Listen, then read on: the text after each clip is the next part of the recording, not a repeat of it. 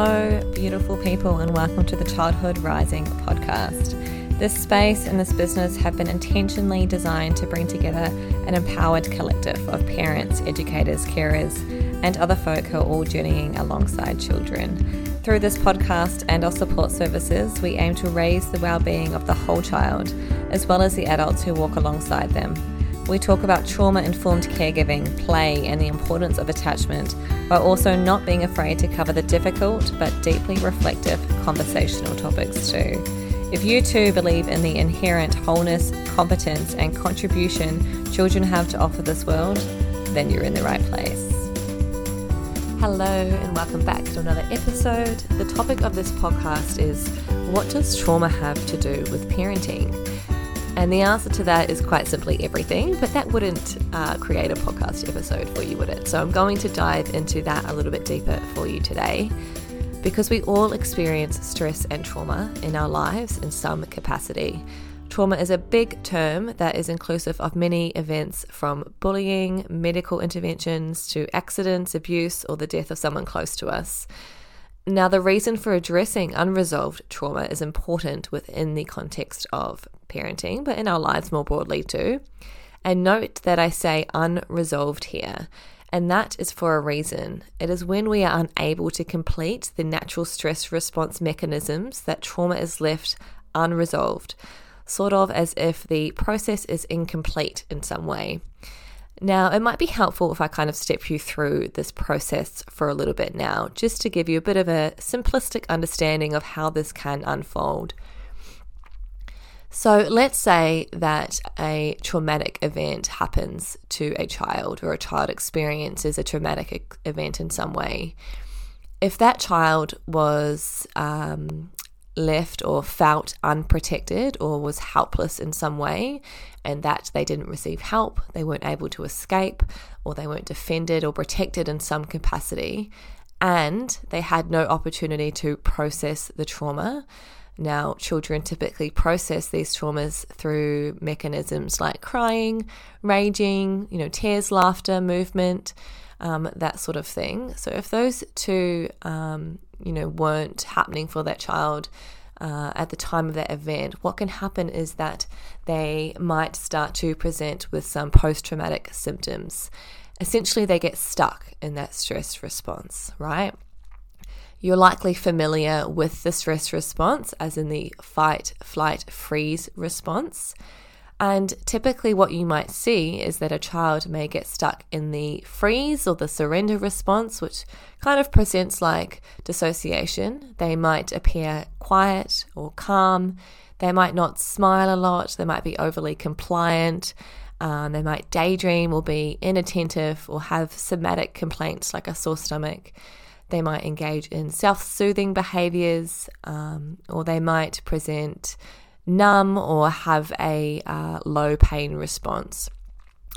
They won't necessarily have all of those symptoms. I'm just giving you some examples. On the contrary to that, a child might also get stuck in the fight-flight response, which we would categorize as sort of hyper-arousal, where they might appear agitated or distractible.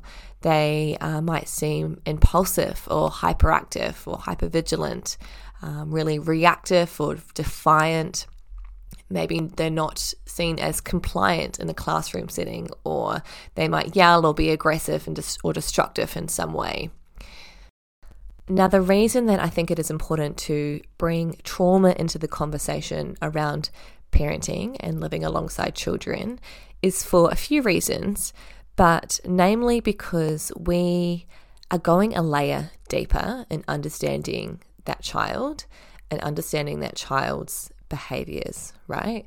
And I'm going to give you an example just to kind of cement how this can often play out and how we can look at these scenarios in a much deeper, richer way. So I'm going to take the example of Chloe. She is 4 years old, and her parents and educators at her centre report that she often becomes really angry and will bite other children. When her parents drop her off to the centre, she is really distressed when it comes time to for her parents to leave and say goodbye again. And Chloe's parents and the centre educators are all on board on having a non-punitive approach to discipline. So there's no rewards, no punishments, no timeouts, anything like that. And they try to help Chloe search for the underlying need her behaviour might be trying to communicate. They are responsive to her feelings and sit with her when she is upset, but they're still creating boundaries around not allowing Chloe to bite or hurt other children. So regardless of all of this, they're trying all of these things, which we often, all trying these approaches to parenting and being with children. However, they are noticing that the behaviour is still persisting. Chloe is still biting other children. And it is through conversations with Chloe's parents that it was found that Chloe had a traumatic birth and had to stay in the special care nursery where she had an orogastric tube, so a tube inserted into baby's mouth and into the stomach. And there is some trauma here, right? So how can we understand what's going on for Chloe in terms of those behaviours within the context of her trauma history? Firstly, I'll say that children are very good at visiting and revisiting the trauma they need to visit in order to heal it, and they will continue to attempt to revisit that trauma in order to get the healing that they need. And that's often unconsciously, but that's because trauma is stored within the nervous system, right? It's not always a conscious mind sort of a process that's playing out here. Whether our mind remembers, the body always remembers. So from knowing Chloe's history and trauma, we can understand that the biting might be a physiological response that has remained in Chloe's nervous system for when she felt like she wanted to bite down or close her mouth, but she couldn't, right? Because she had that tube litigation. Chloe was separated from her mother following the birth, and that separation removed that foundation of emotional safety she needed to fully heal from that experience or to fully express her feelings about that experience in that moment, right? So it's kind of twofold what's going on here. And so the focus of support for Chloe and her family can now go a little bit deeper to the real core of the issue, instead of the focus being on those surface level behaviors, the biting other children, and trying to manage that in a way in terms of still holding space for Chloe's feelings and, setting boundaries around that behavior not being okay and keeping other children safe. But now we can look at those behaviors and say, hey, they were actually attempts to heal. They were attempts to heal this trauma that Chloe's been holding in her body for a while now.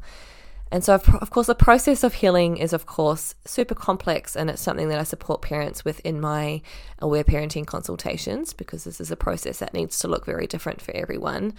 But it does involve using our children's innate processes of play, of crying, of laughter, to revisit the trauma in a way that feels safe and enables them to complete the survival mechanism process and shift the trauma memory, while at the same time we are deeply holding and supporting the parents to heal, as this is part of their story and their experiences, and it's trauma for them too, right?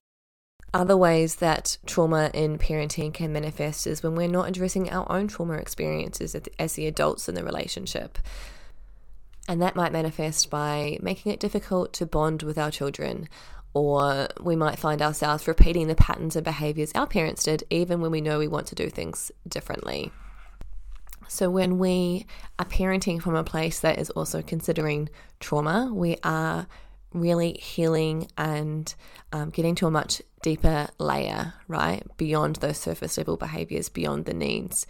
We're getting much deeper to the core of what's happening for that child, because the fundamental belief is that when a child is healed from the effects of stress and trauma, they innately want to be in cooperation and in harmony with the people within their relationships and within their environment. Now, that's not to say that all of those aspects of non-punitive discipline, of holding space for feelings, for creating loving limits or boundaries isn't important. Those things are still very much important. Recognizing needs, it's still important stuff. But then once we've tried all those things and we can't seem to get to the core of what's happening, we can go that layer deeper and consider, what's the trauma history here and what could be playing out that needs to be healed. Because I think teaching kids skills like meditation or breathing techniques or, all of these other skills-based strategies, I guess, for trying to calm the nervous system are great. And I'm not disputing those at all. I practice meditation myself. But the aim isn't to calm the nervous system. The aim is to quite literally reprogram and heal the nervous system. And when we can heal trauma, we're healing the nervous system. And the result is children who have less trauma triggers.